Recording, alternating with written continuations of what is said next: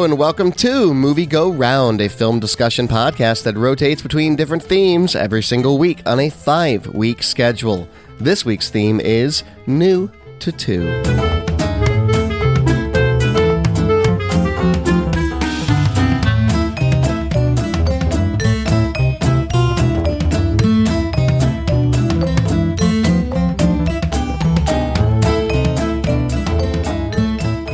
Hello, everybody. My name is Brett Stewart. Joining me this fine evening, as always, Nicole Davis. How are you?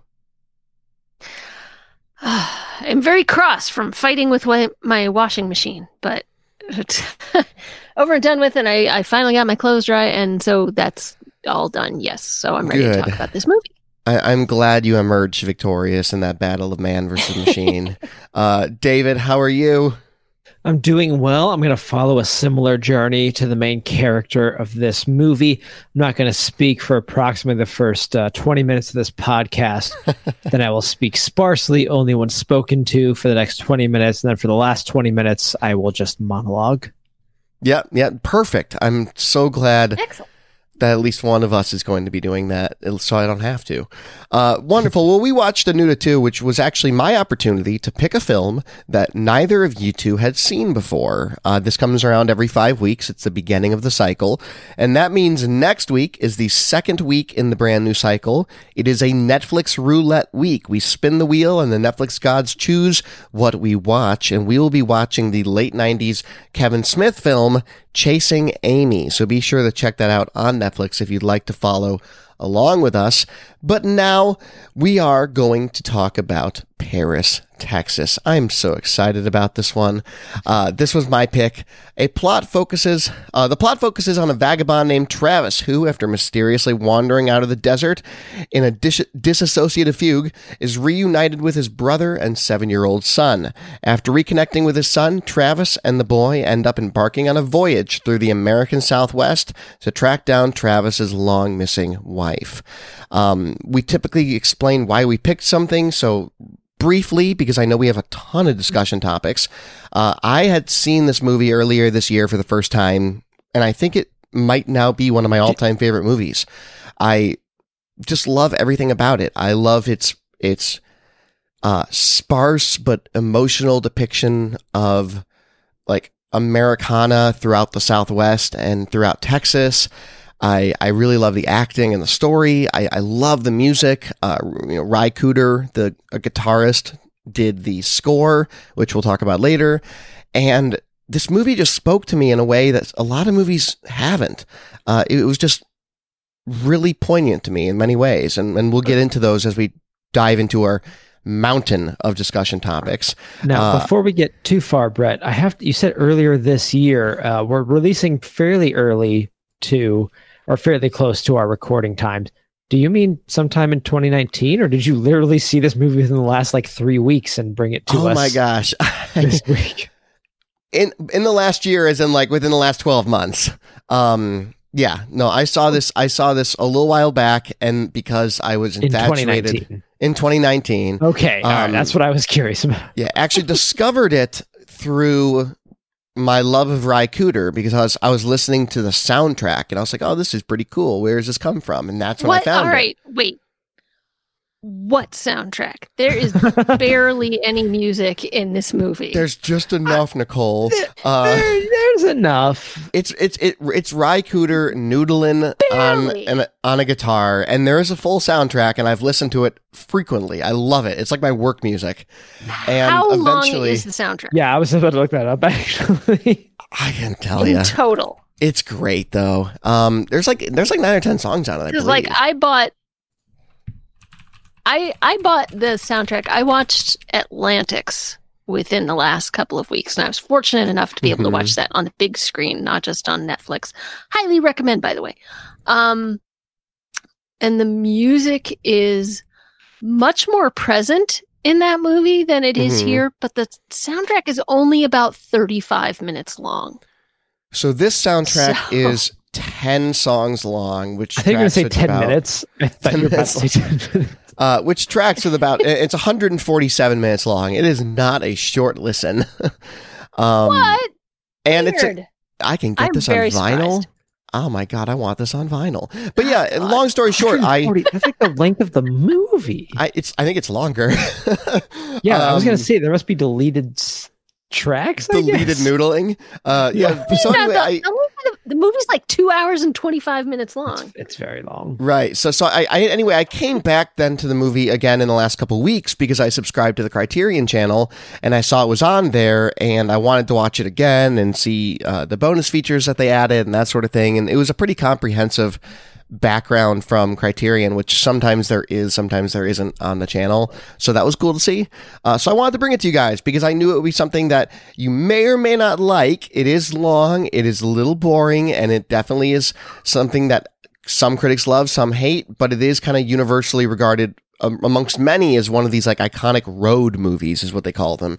So I wanted to talk about it because it's something totally different than anything we've seen here on the show before. So let's go through some of our discussion topics. And I think what Nicole put here, a quote from, there's two quotes Nicole put here, and I think they're great jumping points. I put in two contrasting excerpts from different reviews for this movie. Right. And I think they're indicative of the two different directions we can go with this conversation. So we'll start with those. Roger Ebert really loved this movie. He said, quote, "The movie lacks any of the gimmicks used to pump up emotion and add story interest because it doesn't need them. It's fascinated by the sadness of its own truth." And then conversely, there was a quote from Richard Brody in The New Yorker that says, "Paris, Texas is a series of repressed moods and tones in which, is it Vendors? Would you pronounce the W as a V, Nicole?" Yes, he's a German director, so it's Wim Wenders. Wim Wenders, okay, filters his mythologized America back into American characters and places, resulting in a cinematic echo chamber that also echoes Hollywood's cliches, sentimentality, and offers no contrasting practical complexity. So Richard and Roger on opposite spectrums here. Let's talk a little bit about that. Did you guys feel the pumped up emotion that Ebert talks about, or did you feel it was an echo chamber of cliches that Brody talks about? I'm afraid I fall on the echo chamber side. Yeah, I figured you would. It was pretty, and I felt like it thought it was showing a lot of depth, but I really, other than, because Harry Dean Stanton is such a fantastic actor, I actually did feel something for his character, even though his character was not terribly expressive and didn't have a whole lot of dialogue for large stretches of the movie. But I felt like, Harry Dean Stanton's character was very superficial. I felt like the kid was pretty decent, but didn't have a lot to do. I did like the character of Jane, who is his sister-in-law, his brother's wife, played by a French actress. And you mean Anne? Anne, sorry, yes, Anne, who plays the wife of Dean Stockwell's character's wife, Aurora Clement, is her name, and I thought she was very good, and I actually felt some empathy from her. I got some characterization from her. And then there's the character of Jane, who's Travis's wife, who we meet at near the end of the movie, and we know nothing about her. Yeah. So I didn't feel any real empathy for her. And, so there's like two characters that I care about, but they don't really have a lot of direct relationship to one another, and not a whole lot goes on in this movie. I don't feel like there's a lot of character arc to anybody except for Travis. And even that's not a big arc. He's still a man who's emotionally detached and in pain for the most part at the end of the movie. So yeah, I fall on it. I felt like Dean Stockwell's performance was very superficial, and it's a performance that he's given before in other movies that weren't trying so hard to be something profound. Yeah, I have a lot to say about the character of Walt, but I won't for the moment. I thought this movie was a character study of Travis. It was interesting. It was engaging. I liked kind of unraveling who he was. But then it kind of became this story about fatherhood, but never connected with that theme.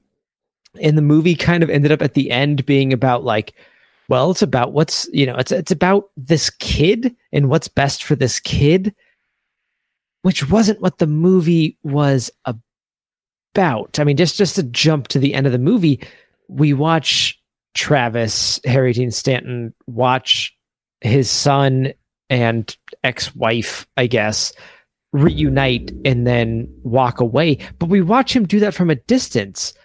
The emotional resolve of the movie is this connection, one between a character that the movie kind of, the son, Hunter, the movie either like focuses on or forgets about.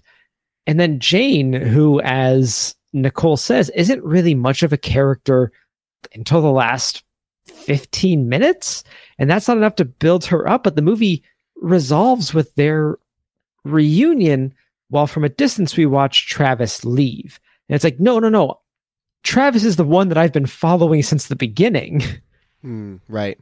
I don't feel like I'm leaving with him with the way that it's shot. I feel like I'm watching him go. And it's like, no, but I'm not with them. I'm with him. Interesting. Yeah, the end of this movie to me is very, very Western-y in the sense that, he is on this journey of attempted self-redemption throughout the movie. And whether or not he succeeds, he doesn't feel that he can be part of that reunion. Which so he has to kind of literally disappear into the sunset. Yes, which I'm totally fine with. But again, they do it from a distance. Mm-hmm. Like if that is like, if we watch the reunion with him from the parking lot at a distance from his point of view, that would have connected so much more. Interesting. Yeah. Okay. Yeah. I think that would have had a much stronger emotional impact. I mean, you don't have to like watch him driving away with a lone tear trailing down his face. It's enough to watch him watching the reunion. Because I mean, the whole movie we're asked to identify with Travis and be with him and be on his journey. Mm-hmm. And to be suddenly thrown into his kid's journey, I don't think it's a wise move. Interesting. Okay, I can understand that. I think also one of the things I like about how this movie starts to zigzag through the Southwest, because no, it doesn't. Sorry, as someone from the Southwest, it spends time in LA, which is not part of the Southwest, and then Texas. Okay, rather. Okay, so but one thing I do like about that is that originally, when vendors went to make this movie, they were going to shoot it where it was going to be all across America. They were going to have this like road trip. And instead, Sam Shepard, who wrote this movie, the not Pulitzer Prize. What is the playwrights prize that they get? He's award winning, guys. Tony? No, I can't remember what it was he got. He got the Pulitzer Prize for drama. Oh, he did get the Pulitzer Prize. Okay, so he's Pulitzer Prize, playwright. He convinced vendors not to do that. He said, quote, don't bother with all the zigzagging. You can find the whole of America in one state of Texas. And then vendor said, at that time, I didn't know Texas all that well, but I trusted Sam. I traveled around Texas for a couple of months, and I had to agree with him. Everything I wanted to have in my film was in there. Texas was America in miniature. And what I like about this... No, but hear me out here. Hear me out. I know I'm going to have to defend this for an hour, but here's what I like about it. This movie makes a very conscious decision from beginning to end to show you every single size of American town, all the way from the two-person town of Camelot, Texas, which is the gas station, to slightly larger towns of a couple thousand people, moving into Los Angeles, where it shows Los Angeles not as a city but as a giant suburb. It never really feels like a city because they never show you any of the city. It's only the suburbs surrounding it where Walt lives, and then eventually back to Texas, where we see Houston, which is a large urban area, and you kind of get each of those locales in a very condensed amount of geography. And I think that worked to vendors' benefit because you don't need them to go across the entire country to see Big the Small.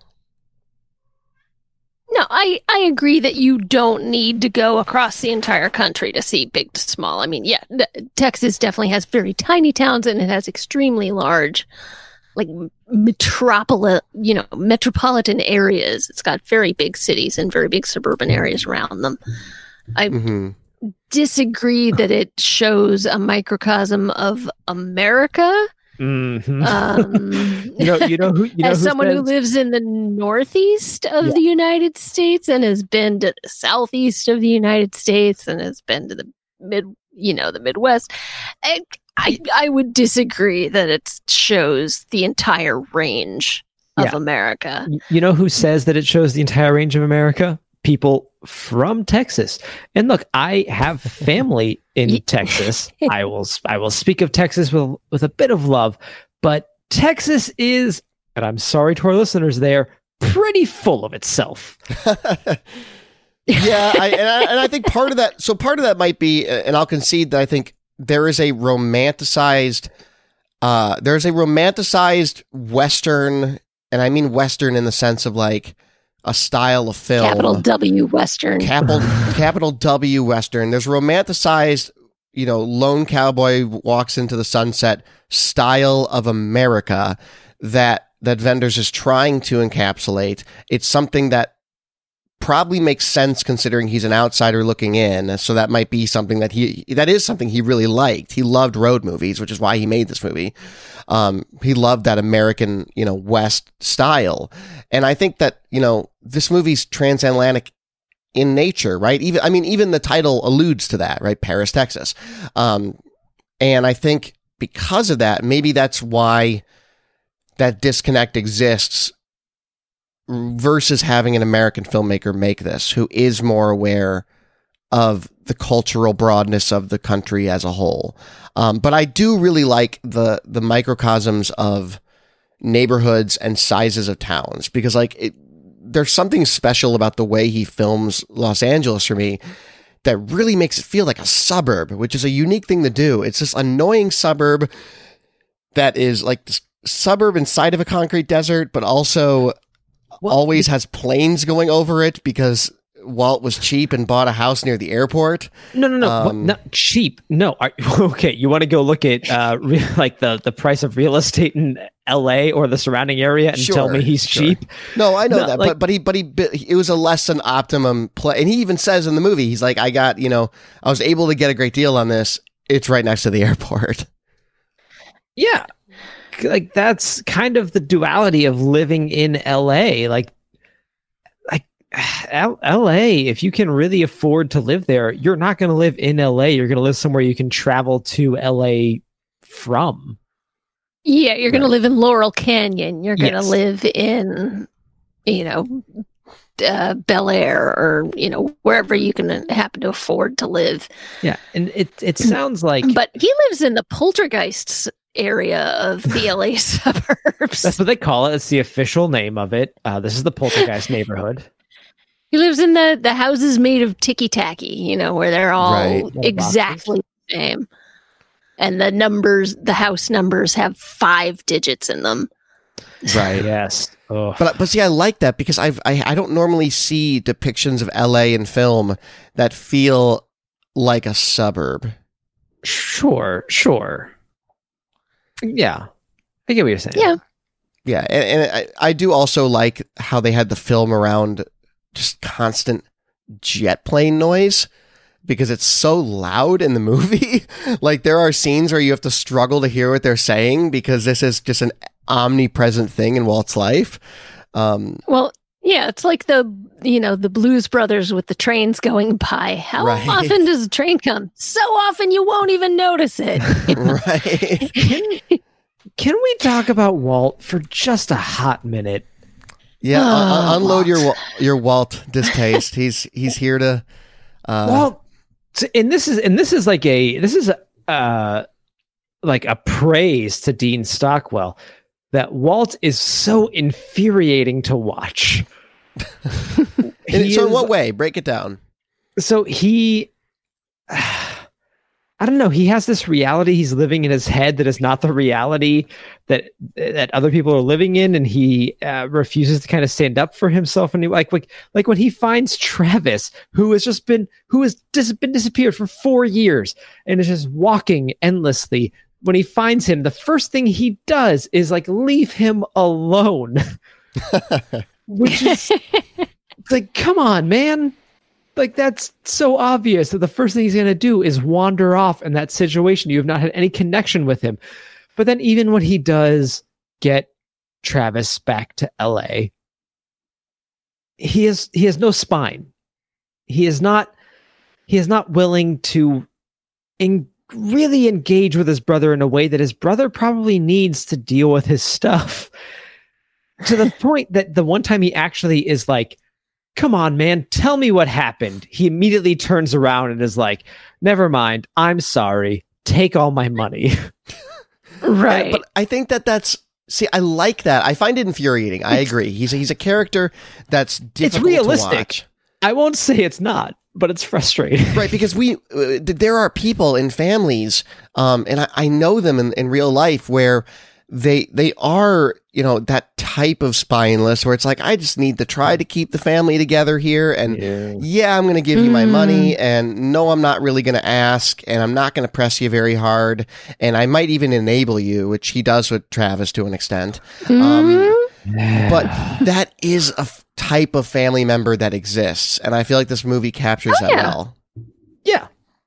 Yeah, no, I'm not saying he's doing a bad job. Exactly. I'm just saying I don't like the character. Yes. Yeah. Exactly. Yeah. I do love Travis's amazement in that scene you referenced, David. Travis's amazement of billboards. Like there's this. You're the one who makes those. Yeah, like you're the one who makes all of those, right? And he's like, wow, some of them are really beautiful.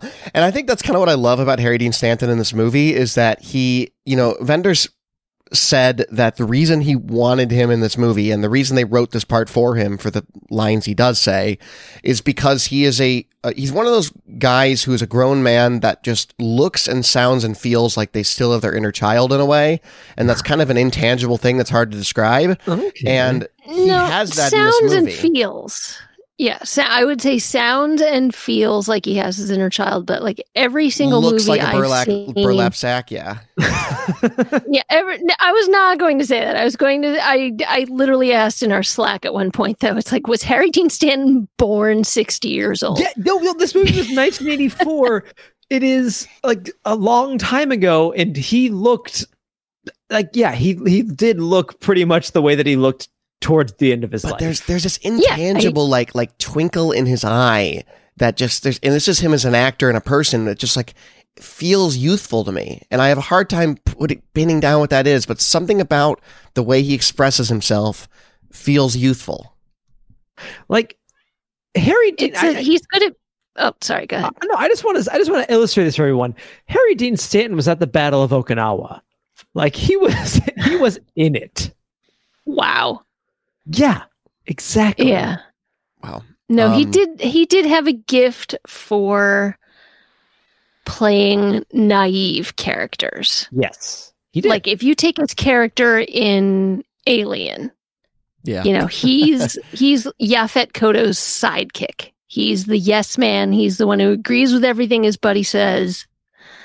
And he's the one who, they take him in the room where it's dripping from the condensation, and he just stands there and takes off his hat and enjoys feeling, the rain inside the spaceship kind of thing. And he takes that moment, and he's just totally in touch with the moment. Well, and he's really good at that in every role I've seen him in. I think to totally emphasize that point, he's in Avengers, which we probably don't After I really think of him, Yeah, he is the security guard that discovers Bruce Banner after he fell out of the sky, and just his reaction to the moment is so Harry Dean Stanton. It's just like, you were a big green fellow when you fell. Here's some pants. Like, it's this perfect mix of like, well, okay, I guess this is happening, and no one can do it like he could. And he had a love of Paris, Texas, because it was the film. You know, he was quoted saying that that everything he had done in his life, career-wise, up to Paris, Texas, was the prison term that he served. Which I probably unfair to a lot of some of his really good work. But he felt that like, oh, now this is finally my time to be at the center of a movie, because he was like that iconic character actor that was never, he was always a sidekick, never, you know, the leading man. And this movie gave him a little bit to chew on in that regard. And I think to credit his performance, when he does talk very little, he's very, there's something about the way he plays off the silence that was compelling to me. I was really waiting to see how it would unfold. And when he finally does start talking, it's just tiny little tidbits that start to unravel as like, okay, so he was wandering in the desert. He has this innocent idea of starting a family where his family began and trying to start anew. And these things slowly start unraveling for his character. And I think he plays it really well. Oh, sorry. I was just saying, for a minute, I don't want to disparage the acting in this movie, because I think the acting in this movie is very good. He is very good in this movie. To your point, when he first starts talking in the movie, and he's talking about the story their father told, it feels like this is not a script written. It is him just talking. Like the character feels real through him. Any issues I have with this movie is not at all with him or with anyone else acting in this movie. It is very well acted. Yeah, totally. And there is this, it's interesting because I look at this movie and I had a gut feeling that you guys might not like it, but I knew we get a good discussion, which is why I kind of went for it. Because I read online and I read the Criterion Collection stuff and I look at Rotten Tomatoes, and like I know that this is a beloved movie and most critics like it, but I agree in the sense that there's a lot of stuff to pick apart. For me, it really jives, and I don't know what part of it is that for me. I think part of it is Harry Dean Stanton's character. I think part of it is that I grew up in Nevada, which is not in this movie, but like I have this connection to deserty spaces, and this movie is that this movie kind of hits on that cylinder for me. And I think also the eventual connection between Travis and Jane. And so we'll get to that. I want to drive us through the plot of this movie, because I was reading one critic that argued that it's kind of three movies in one, in a way. Which would be runtime wise? Yeah, I knew you were going to say that. But it kind of is, because you have this tonal shift between each. You have the first one, which is the first time they're in Texas, and Walt goes down to Texas to find Travis and bring him home to LA and get him reunited with his son, who Walt has been taking care of as a father surrogate. Walt's wife has been taken care of as a mom. The kid calls them mom and dad. So there's kind of there's a whole other discussion to be had, I think, about the family dynamic of being the kid who knows that your parents aren't your parents, but they might as well be. And then your actual dad shows up, and how do you juggle that? How do you quantify that as a kid? And this kid does that a little bit in this movie, but you have this first part where he goes and gets him. And then you have the second part where they do meet the kid, and it's in LA, and it's in that, LA suburb with constant airplanes. And this is where we probably find out the most about Travis in terms of him starting to talk and, starting to remember. There's a really beautiful scene in this movie, which I know is Harry Dean Stanton's favorite scene, where, Walt is showing him videos of a family vacation to try to get a spur his memory, because we never really know why he lost his memory. And it's a really emotional scene, and you can tell he's like slowly starting to remember some of these things. And then there's the third part of the movie, which is he kidnaps his son. No, It's not, but isn't it kind of a kidnapping if you don't have parental permission? that's his son, and his son wants to go with him. Yeah. I'm I not guess. saying that it's not wrong It's very to take wrong. Hunter with him. It is very wrong to take Hunter with him, but legally he's okay. At least he's like, unless Hunter has become, unless Walt and his wife have become like his guardians legally, which we don't really know a lot about. Like Walt, like that's almost the naivete of Walt in a sense, is Walt just expects to like reintroduce his father into this relationship, and how the heck is that supposed to work? Like, what does that mean? And Walt does a really bad job of navigating that, in my opinion.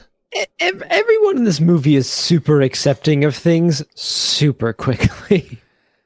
I mean, the kid takes a while to warm up to his to Travis, though. He takes 2 days. I think it feels like 2 days, but I think we're meant to believe he's with the family for at least a time. Really? All right, not to get too much into, personal daddy issues, but Let's get into it.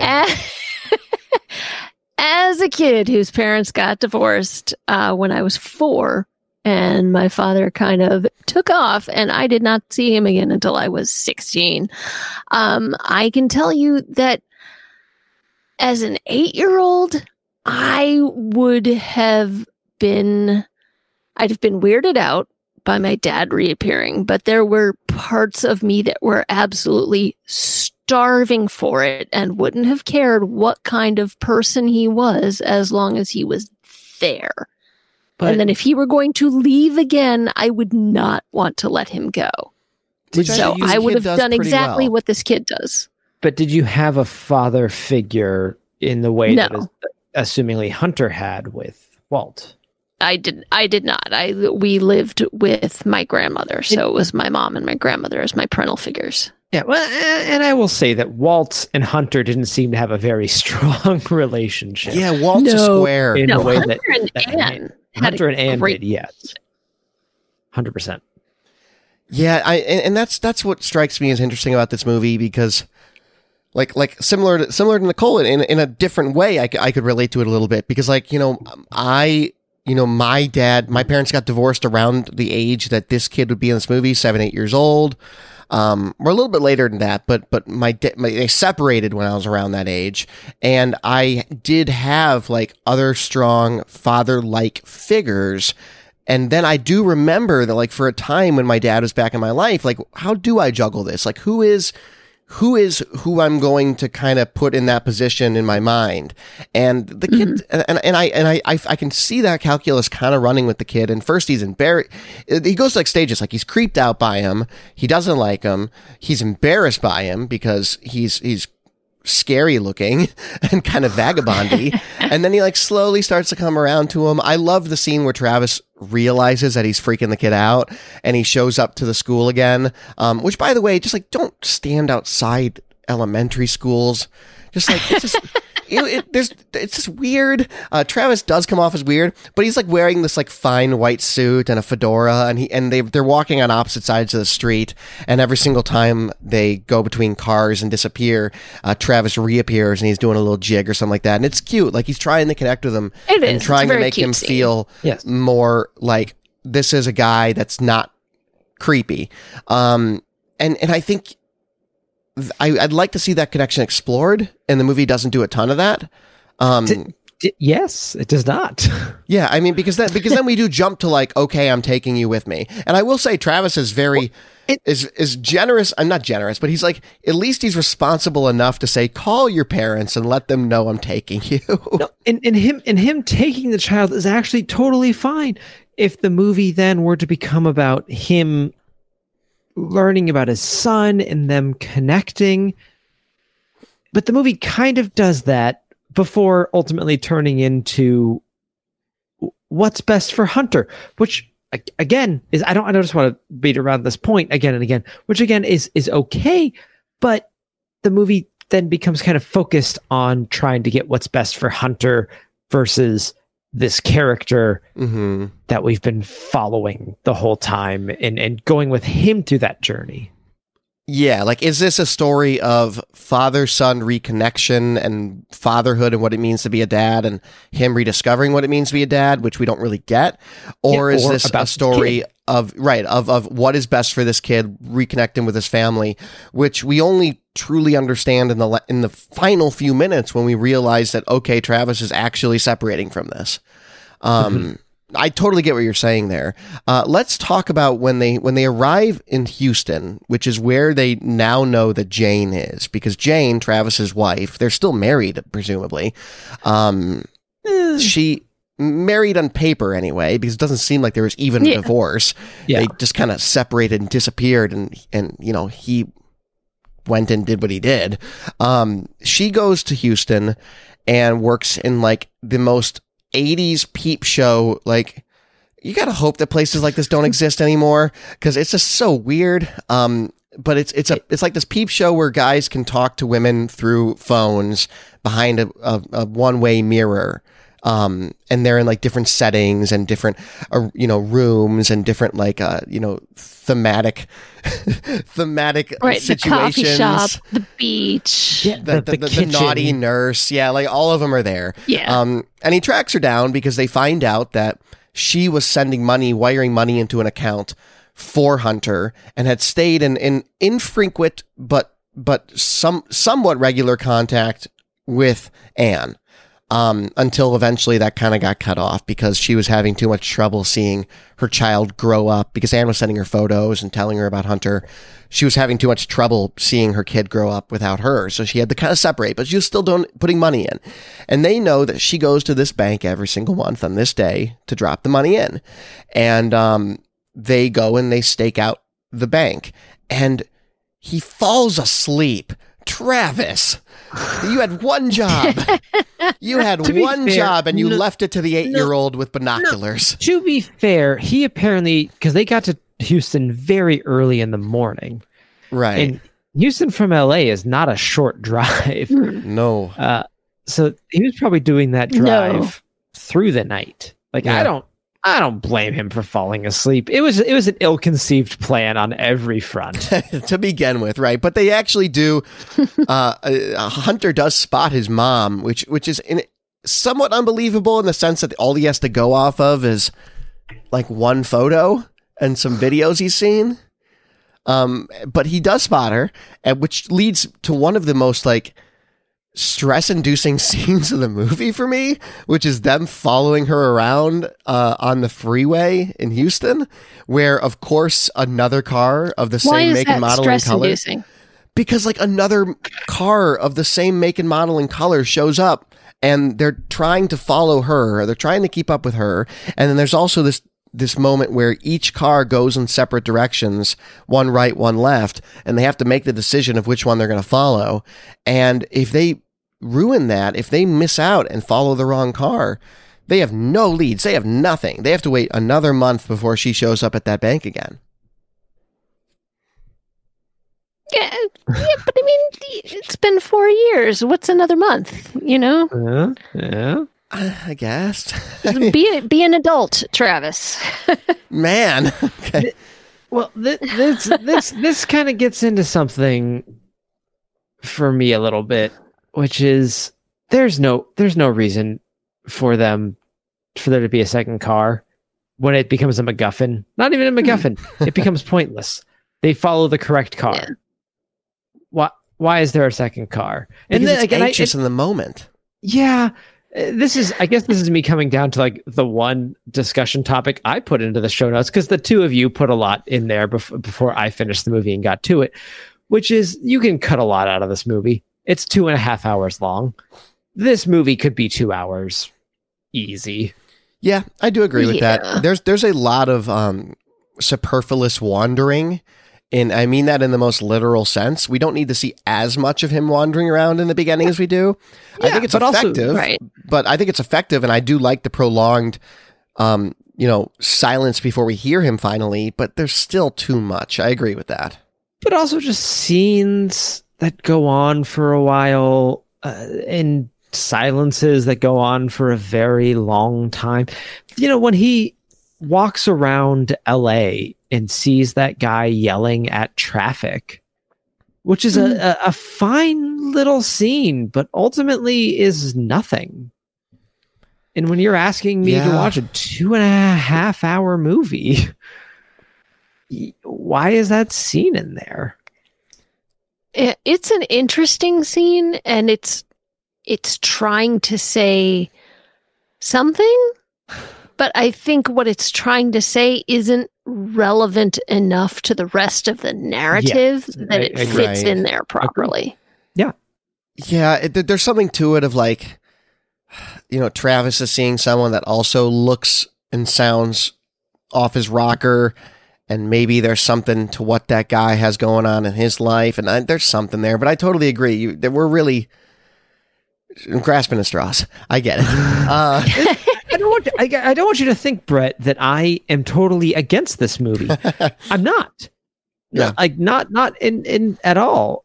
I just think that there is a good movie in here. Mm-hmm. Okay, and that's okay. So I don't want to say that's a bad movie. It's not a bad movie. I think there is a great movie in here that this movie just kind of misses at parts. Yeah, it can get self-indulgent, and that might be the right. Yes, that might be the right that's way the to describe it. And I think you have to be in a very specific headspace to watch it too. So I'd like to talk about the interaction finally between Travis and Jane. There's two of them. The first one is when they follow her to the peep show, and he goes inside and he kind of figures out the lay of the land and finds where she's working and gets her to come down, him posing as a patron. And what I really like about what happens in the next 20 minutes of this movie after this is that we see that Travis is not even close to healing and becoming a better person yet, because the reason that we later find out that their marriage fell apart and their relationship fell apart was because he was manipulative and he was incredibly jealous, and he was irrational with that jealousy. And he was just, he owned her in so many horrible ways. He wasn't a good partner. And when he sees her at the peep show, his initial response is like accusatory, in the sense like, oh, you must have guys that come in here and you know, pay you a little for something extra, don't you? And she says, no, the show doesn't do that. And he pushes her because he's looking for something to say like, oh my God, you're sleeping with guys at this peep show. And he's looking for something like that. And she doesn't give it to him because it's not there. But he's convinced in his jealousy that it is there. That jealousy that ruined their relationship immediately returns to him. And then similarly, the alcoholism that also ruined his relationship immediately returns after that. He stumbles on out of there, doesn't even open up to her about who he is, and goes to the nearest bar. And his 8-year-old son has to drag him into what seems to be a vacant home in order to put him to bed. And it just shows like he is not where he needs to be yet. The same issues are still there. Yeah, agreed. Yeah. He's got a lot to unravel, especially with his ex. Yeah. But he does go back, and this is when he gives this scene, this monologue. So David, it's time for you to monologue for 10 minutes. Oh, jeez.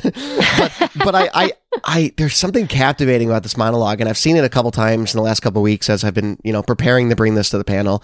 And it was a scene that was written over the phone on set because they were filming, and vendors, for all intents and purposes, sounded not totally prepared during this, which is why some of it might seem superfluous, because he was like, oh my God, we need something to happen in the scene. Someone call Sam Shepard. They called him up, and over the phone, we're like, hey, here's the scene. Here's what's happening. They've met. What do I do? And then Sam Shepard dictates the monologue to a grip over the phone who writes it down. And then they bring it to Harry Dean Stanton and say, like, you're gonna have to get through this. Here it is, learn it, and you can say cut whenever you want, because we understand that it's gonna be it's one take. It's a tough scene to get through as an actor, and he took him a whole day to do it. It took Jane way too long to realize that he was talking about them. Wouldn't you notice the voice of your significant? That's a whole other separate thing. Well, she does say later that every voice sounds like his voice to her. Yeah, every voice that comes through that speaker sounds like his voice.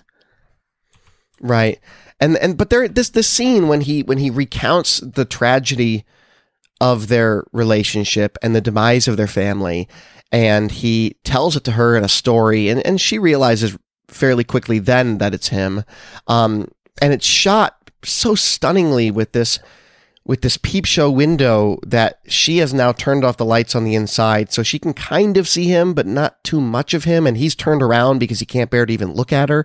And you have this juxtaposition of him giving the speech over the phone, the only way he can do it, turned around, and then her reacting largely with like facial expressions until the end of it. And so much kudos to this actress because she does so much with so little in what she's given. She's just reacting piece by piece to this story unravel, and it's just there's something really haunting about the scene to me that I love. I think it's a beautiful scene. I would argue she is doing a lot with what she's given, but it's still not enough. Mm-hmm. She's not given enough. She hasn't had enough background established. Yeah, she doesn't have enough. You don't know anything about what she has been like as a person, except that she was young and pretty. And that was it. Mm-hmm. Yeah, I get why she would get away from this relationship. They make that clear at the end. But it's never clear why she abandons Hunter and why she puts Hunter in the care of these other people. And, Travis kind of hints at it of like, well, because she was young and like she didn't really want to be a mother and stuff like that. But that's not, I think, explored enough in the movie itself. I don't know. I think I agree with Nicole and with you, Brett, that she does a good job with what she has. With that by the time we get to that scene, it has just been so long. And I like that scene a lot. I would have liked that scene in a tighter movie a lot better because it is such a slow scene. And it is 2 hours into a 2.5 hour movie. Yeah, it is. If it was an hour and a half into a 2 hour movie, it would have been, I think, just a lot better, I guess. Right. And if there'd been any characterization from other people, not necessarily from her point of view, but nobody talks about what Jane was like as the person ever. Just that she was this young girl who was with Travis. This is weirdly a movie where the women are the most interesting characters. And we get not enough time with either of the two women of this movie. Yeah. Yeah. I totally hear what you guys are saying with that. I think we get enough to infer why she might have left, including why she might have left her son, in the sense that I get why she left the relationship. Oh, I know that, but I mean, like, I think she leaves everything because she's so broken, and she gives her monologue kind of back to him in the sense where, she says, when she left, I could hear you, I could see you, smell you, I could hear your voice. Sometimes your voice would wake me up. It would wake me up in the middle of the night, just like you were in the room with me, and then it slowly faded, and I couldn't picture you anymore. I tried to talk out loud to you like I used to, but there's nothing there, and then I just gave up, everything stopped, and you disappeared, and now I'm working here, and I hear your voice all the time. Every man has your voice. This is a woman who was so broken by this relationship. Her entire life kind of collapsed around it. But see, this is the biggest problem I have with the movie, is that everything that she's saying is about him and not about her. It's all, I talk to you all the time. She doesn't say what she would say to him. She doesn't say how she felt about talking to him all the time, just that she did. And it all revolves around him. And that she, the fact that she would talk to him, but not what she would say or how she felt, or if she felt, upset or why she fell in love with this guy who's like at least 40 years older than she is in the first place. What brought them together? Why did she feel like she needed to leave? I mean, it's clear why any reasonable adult would have left at that time, but why would an 18-year-old leave this relationship kind of thing when this is the only security she has? But there's not enough about her agency. What does she want? Why does she want it? Where does she want to go?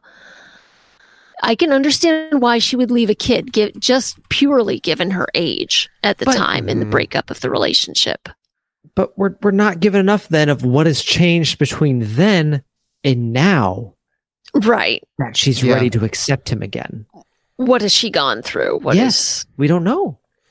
Yeah. Yeah, the movie could give her, and maybe that probably is a fault of a manly man screenwriter, right? Like Sam Shepard is Sam Shepard is a very manly man as a writer. So that could be a huge part of that, and I would like to see her have more agency in that conversation. I think you're totally right, Nicole. And I think also it's on Vender's behalf. There's an interesting kind of archetype that she represents. So there's this interesting article in The Guardian talking. Their film critic was talking about why it was his favorite Cannes winner, because this actually won 3 awards that year at the festival and swept the festival, much to the chagrin of the festival. Like they actually presented that year and said, we'd really like stuff that wins to be more family oriented this year. And this is not more family oriented. Guys, come on. Come on. God, don't vote for this movie. Right, but they really liked it. But the girl abandons her child and goes to work at a peep show. So a weirdly sexless peep show. Weirdly sexless peep, which as I was clicking around on links here in the Wikipedia article, linked from the Paris, Texas Wikipedia page, the last peep show in Las Vegas just closed last year. So that was still a viable business option for a time. Yikes. So anyway, Guy Lodge is the name of the Guardian film critic. And he says, in regard to Jane, there's the gold-hearted saloon girl in this Western as well. Jane, the strayed, mistreated wife and mother, played by Natasha Kinski, among the most Nastasia Kinski, among the most incandescently artificial blondes in all of cinema. Instead of ruffled bloomers, she wears a hot pink Angora jumper. Instead of a saloon, she plies her trade in a dingy Houston peep show booth. It's that confined space sliced in half by a one-way mirror that hosts the film's name-making scene, as Travis, having tracked her down, relates the story of their bad romance in minute self-mutilating detail. You'd call it a monologue if Kinsey's perfect face weren't constantly responding to every scarred revelation. Cinematographer Robbie Mueller. That's Robert Mueller. Okay. Sorry, I got totally sidetracked there by someone named Robert Mueller. That wasn't who I thought it was. A veritable sorcerer of light throughout, shoots this dual confessional with ingenious fluidity, every word mediated by the mirror's foil blue glimmer. It's a pretty scene for sure, but I think that analog of her being the gold-hearted, artificial blonde saloon girl is kind of what Wenders is going for. Look, and it is a great scene. She is beautiful in it. He delivers the monologue very well. She reacts very well to it. It is a great scene. It has just been a lot to get to that point. Yeah. Mm-hmm. And I think she's still broken by it too. Like toward the end of his speech, she's sitting on the ground and just seems so broken again. It seems like any healing she might have gone through just seems to kind of have reopened. The scab has been ripped off. No one in this movie has gone through healing. Oh God, no. None of these people have dealt with their issues. Yeah, they have abandoned a child and wandered through a desert. Right. Yeah, I abandoned a child, wandered through a desert. That's more or less true. Does it going back to Wandering Through a Desert very briefly, does it matter if we know why Travis departs abruptly and gets amnesia? Or does it not matter? Is this just a story of his attempted redemption? I would imagine it's the alcohol. Right. It's the alcohol. It is the traumatic moment of waking up and your house is on fire. Right.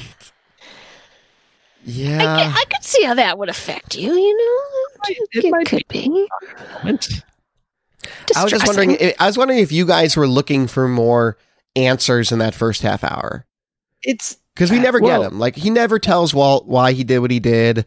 There's never really totally any context to what he did aside from the fact that he was in the area dropping by his plot of land.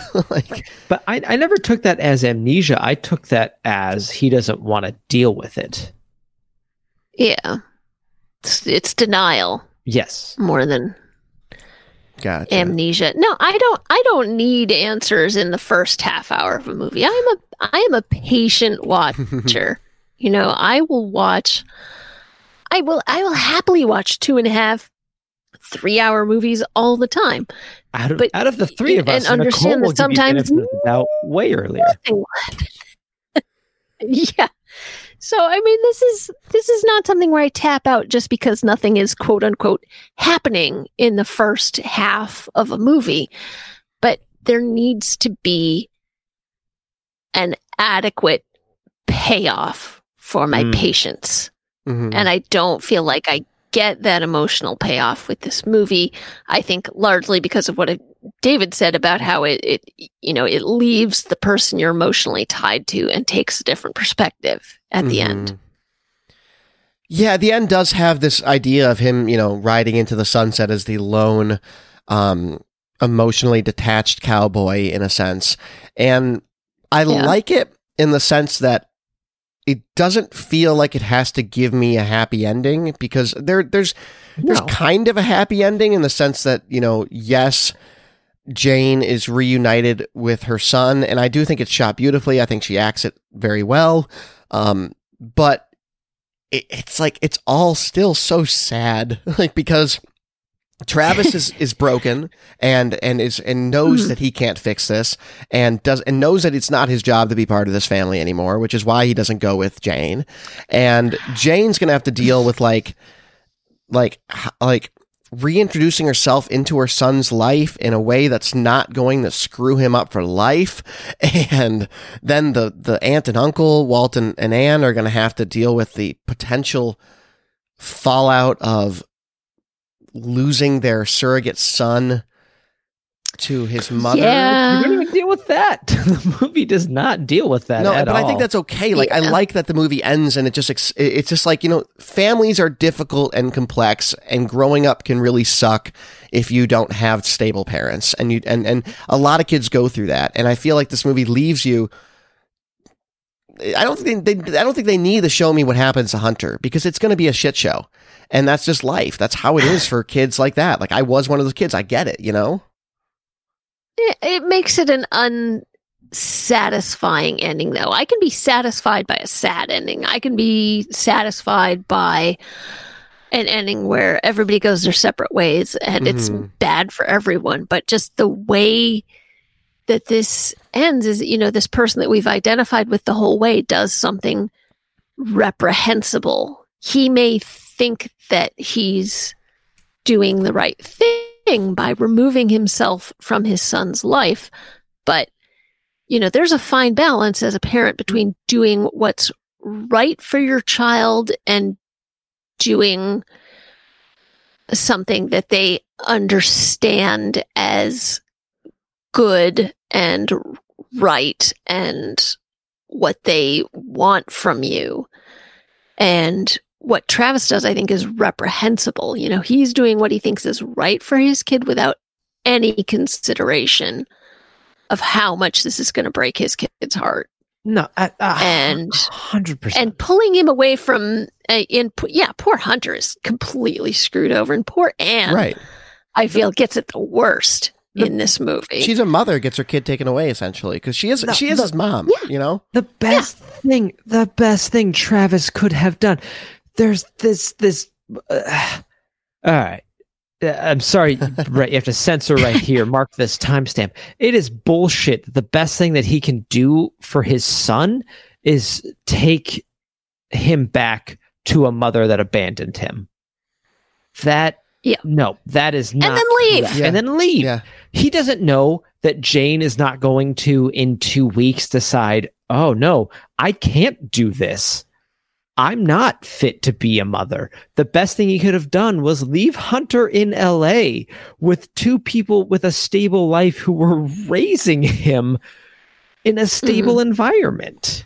And see, maybe that's where I like this part of the movie, because I think parents, especially bad parents, make dumb decisions, and he doesn't make a great decision here at the end.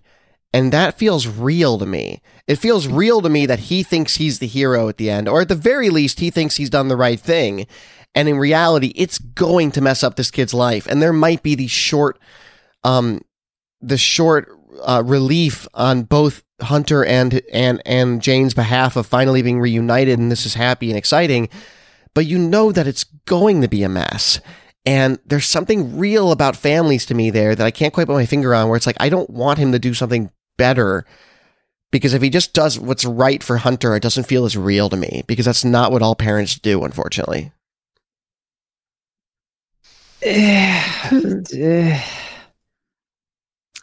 can see where you're coming from. I didn't like it. Yeah, no, it's a movie. It's a movie. Give me the ending that is going to make sure this kid's going to be okay, because now I got to go through my day. This fictional child that's going to not be okay. Yeah, no, he's got a lifetime of trauma to look forward to. So let's talk about trauma. Does Travis's level of trauma and speed of recovery jive with what's happening between him and Jane? No. And I will, and I'll admit that his speed of recovery is somewhat jarring at times. I think the speed of this movie is pretty jarring. I don't agree with you, Brett, that like some time has passed since he joined the family. It seemed to be like he was there for less than a week. Maybe not. And it doesn't do, and to your point, it doesn't do a great job of illustrating if that is the case. Mm-hmm. Yeah, I mean, I don't know. When he comes out of the desert, I mean, if it were like just their trailer had been on fire, like if Jane had set their trailer on fire and left, and Travis woke up to the trailer on fire and his wife gone and been bewildered by the whole thing, I could kind of see him wandering through the desert for a while afterward and being so dissociated. But I think it's just, when he first comes out of the desert and his brother encounters him, I honestly wondered if this character is on the autism spectrum. Does he have PSTD? Was he in a war? Does he, what's PTSD? Sorry. Was he in a war?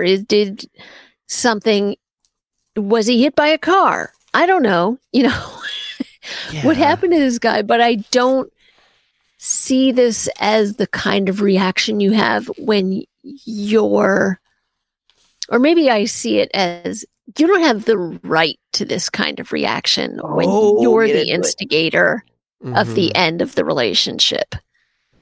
Yeah, when you tie your wife to a stove. Yeah. He's when horrible to you her. started sending things sour, I feel like you don't have the right to feel this traumatized by something you could control. And that's totally fair. I definitely want to stress, as much as I rhapsodize about how much I like the development and acting of this character and of Harry Dean Stanton, you're 100% right in the fact that he is a catalyst for his own problems. He is a bad person.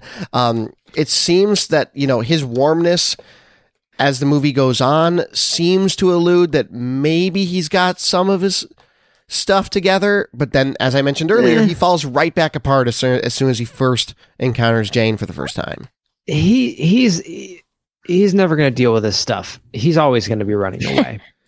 He's going to meet whoever he's going to meet next, and that's going to be ill-fated for its time, and he's going to move on. He is just going to continue wandering until this character does not live to be 91, as Harry Dean Stanton did. This character will drink himself to death in a cantina.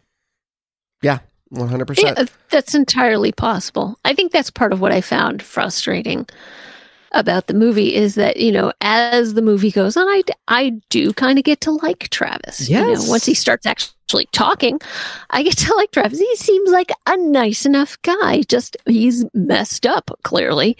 But he's trying to reconnect with his family, and he's trying to reconnect with his brother and his sister-in-law, and he's trying to reconnect with his son and really making an effort and, talking to the housekeeper and getting advice from her on how to be a good dad. From, by the way. kind of a cute out little of scene. nowhere. Yeah. But I mean, that's, he gets to be likable. And then, like you say, as soon as he gets to Jane, all of a sudden this ugly anger kind of pops out. And you're just like, oh, whoa, where did this come from? Why does she deserve this? Does she deserve this? And if she doesn't, is he not as good of a guy as I had thought he was? Yeah. And then he leaves his kid again. And it's not to say that it's a bad movie because of this. I mean, it's a very effectively drawn character. Harry Dean Stanton does a fantastic job with the character of Travis, but he's just a frustrating character in the end. Yeah, 100%. Yeah. And as I said earlier, I think maybe the reason that jives with me is, based on both personal and just experience. I feel like his failure as a human being at a point in this movie, and also his failure as a father, feels real to me, even if it's unfulfilling in a way. And I think that it might be what really is like, because there is that kind of dad or partner where you do get to know them, and they do seem likable, but there is this side of him that is literally like a switch that is triggered by her. And that's totally a personality type. And there's something about that with him that really struck me as profound. Not as profound as Dean Stockwell's eyebrows for Nicole, apparently. Care to comment?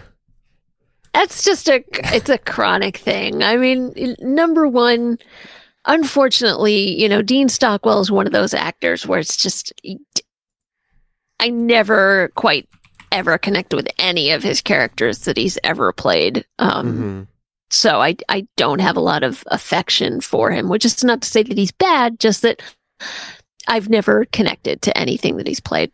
But those gigantic eyebrows are like giant teddy bear caterpillars on his face. And I keep waiting for them to turn into these, like little chrysalises and become butterflies eventually.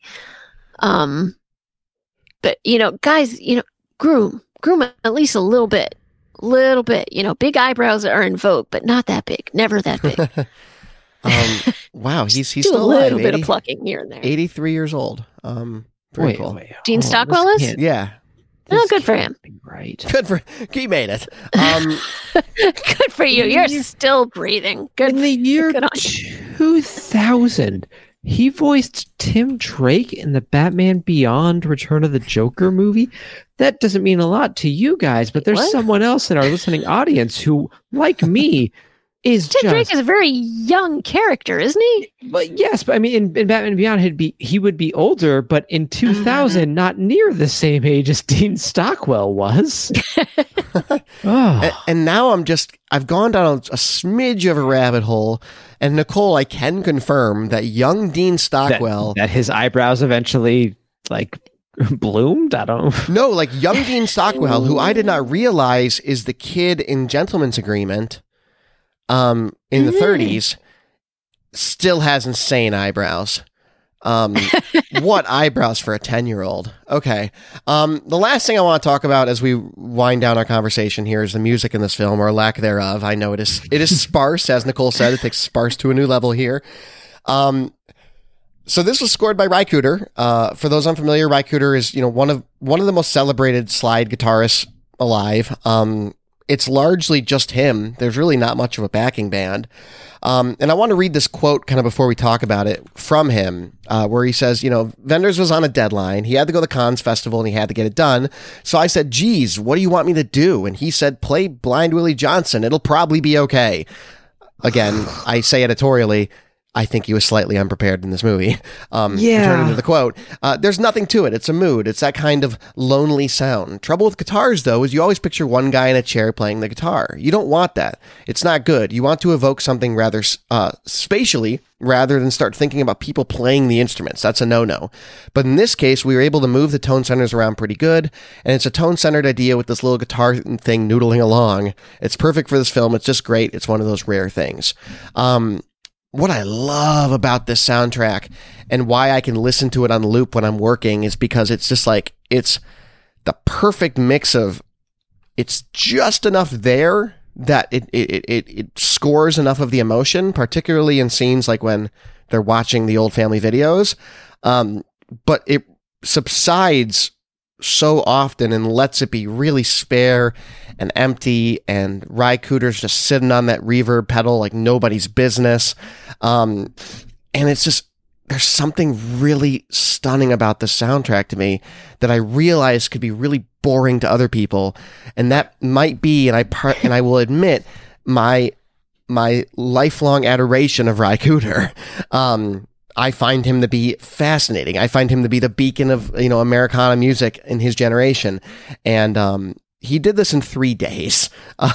So I got to give the guy credit for that. The entire thing was done in 3 days. Literally like weeks before Wenders took it to the festival, meaning that Wenders filmed this entire movie really without an idea of what the music would be, because he literally went to Cooder and was like, play Blind Willie Johnson. Like, what? So he didn't even have like a temp track on this to edit to. No, because he was on deadline. He had to get this thing done. That might explain some things. Yeah, I think it really does, to be honest. But why the pacing is so weird sometimes. Yeah. But, I mean, I would say absolutely credit to Ry Cooder. When the reverb pedal, I mean, yeah, he does sit on it like nobody's business. There are long stretches where it seems almost like there's no music in this movie, but there's like a little bit of maybe ambient tone in the background, and maybe that's what he's doing. But it's absolutely an influential soundtrack. Like, I could think of 2 movies off the top of my head that were very clearly influenced by this. One of them is No Country for Old Men. Yeah. Carter Burwell has some similar stuff in it to this. And then a movie that not many people saw, and for good reason, The Counselor, which was scored by, I believe it was Daniel Pemberton, where it's a lot of spare slide guitar in deserty landscapes. So that's, in The Counselor? I think that was a direct influence on there as well. The other one, I saw The Counselor. It's wow. It's not good. Yeah, it did not look good. The other direct influence I'd also kind of reference here is you can see the generation of 80s and 90s producers in particular that liked this kind of thing. This is Brian Eno's Music for Airports. Music for Airports is literally designed to be something played in an airport. And there's just enough going on in it that you'd be sitting there in the airport, if they did play it in an airport, thinking, wow, that's a little weird. Or Daniel Lanois, who is one of my all-time favorite producers. Daniel Lanois, most recent memory, did all the soundtrack to the Red Dead games, Red Dead Redemption, which is a Western. And he sits on that slide guitar pedal the same way, and has in the stuff he's produced as well for Emmylou Harris and Bob Dylan and Mark Knopfler. Like, that is his style. And Ry kind of runs with that. And to Ry's credit, like he says in in this interview, you don't want to picture in your mind a guy sitting there playing guitar. And because he makes it so ethereal, I don't see that. Like, if he was just sitting there plucking Blind Willie McTell, I would picture Ry Cooder sitting there plucking Blind Willie McTell. But instead, it's just like the soundscape that he's kind of just, letting like float out into the world. And it doesn't feel like one guy. And I think that's what I like about it. Well, yes, it's a very good soundtrack when it is there present in the movie. I do enjoy it. But if anybody wishes to purchase it, you can buy the CD on Amazon for $11.20. You can buy the vinyl for $25.54. Or if you want the audio cassette, you can spend $41.90. Oh my God. Take my money, meme. Maybe you can find it on eBay for less. Probably cheaper, yes. Yeah, man, that is... Yeah, and like also, I'll very, very briefly say, because we're running long, I think in the scheme of American music, it makes sense for someone like Ry Cooder to make this kind of soundtrack, because this is the guy that was kind of the spiritual successor to Johnny Cash, in the sense that he would cover Johnny's songs. Johnny came and visited him to talk about music. And even when I saw him live last year, he was with Rosanne Cash, and it was the first time she'd ever played her dad's music live, as a tour ever. And she said, I would only do this with Ry Cooder because he understood not only the importance of this, but also just how to play this music the right way. And I mentioned his connection to Johnny Cash there because Johnny Cash, of course, is kind of your North Star for country and Americana and all that good stuff. And it makes me sad that I'm talking about Ry Cooder like he's this, young bastion of the genre, but he's 72 years old. So I hope that, there are other people that need to step up and kind of start filling those roles. And there are, there's people like Rhiannon Giddens and that sort of thing. But there's just something about him for this where it's like, oh yeah, of course that makes sense that Ry Cooder did this. And later he went on in the late 90s to do another movie with Wim Wenders in Cuba, where he did the soundtrack again, which is more full.